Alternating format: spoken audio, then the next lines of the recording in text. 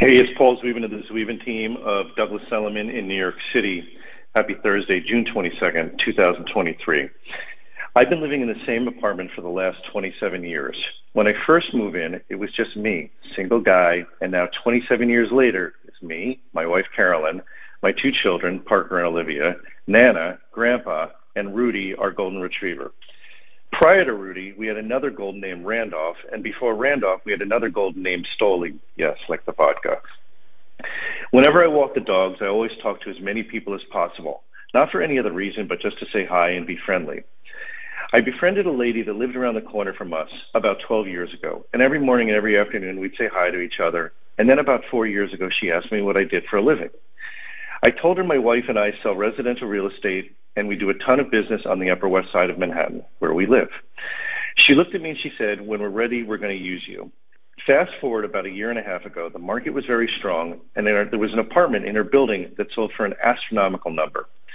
When I saw the closing number for the apartment, I coincidentally walked by her on the street and said, now is the time for you to get top dollar. We put their apartment on the market, and within days, we had an above asking price, and it closed just a few months later. They decided to rent for a year, but wanted to look at apartments for purchase. So our relationship at that time was perfect. We showed them well over 100 properties, mostly on the Upper West Side. Then one day, they asked to see 2 units downtown, and of course I showed them, and they fell in love with one of them. We made a deal in the downtown apartment, and everything was moving forward. 24 hours later, they said to me, hey, another listing just came on the Upper West Side. Can we please see that unit as well? And I'm like, sure. Of course, I said yes. They fell in love with the Upper West Side apartment, and we moved quickly. The seller's broker for the Upper West Side apartment told me that we had a deal, but also told me that there were a lot of other people that were interested in the apartment. I had to tell the downtown listing agent that my buyers were no longer interested in living downtown, and he was a total pro about our buyers walking away.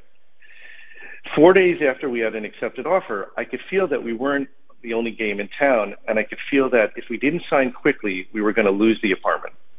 I called my buyers on Thursday night of last week and said, don't wait to sign the contract, and they gave me some pushback. And they said they were moving as quickly as possible, and I told them that if we waited until Tuesday after the holiday, Juneteenth, there was a chance that we could lose the apartment. They signed the contract last Friday morning, and I immediately called the seller's agent and said it would be great for the seller to sign the contract today so everyone could have a stress-free weekend. He agreed, and then he went radio silent. My buyers called me on Friday night around 10 p.m. and demanded that I give the seller's agent an ultimatum. I told them that that would not go over very well, but I would apply pressure. My buyers said that we did everything right, and they were shopping our bid. This could end really ugly. This is the first time I felt like our relationship had a small crack in it, and I felt that if they didn't get this apartment, the likelihood of them working with me and our team moving forward had diminished by at least 80%. Think about a frozen pond, and then there's a little crack, and then all of a sudden there's a gazillion cracks, and the ice opens up. There was really nothing I could do at this point other than apply pressure to the seller's agent. On Saturday morning, I texted the seller's agent and said to the seller's, and I said to him, have the seller signed yet? And he said no. Obviously, at this point, I'm thinking of the baptism scene in The Godfather, and I'm stressed for my buyers. Yes, I'm Michael Corleone, at least in the Godfather scene, baptism scene. The buyers are stressed, I'm stressed, and my kids are nagging me to play soccer. Finally, around 5 p.m. on Saturday, the seller's agent texts me and says, the husband is away, and we'll have an executed contract on Sunday morning. I still didn't believe him, but on Sunday morning, we were fully executed, and my buyers were elated. There are 2 points in why I'm telling you this story.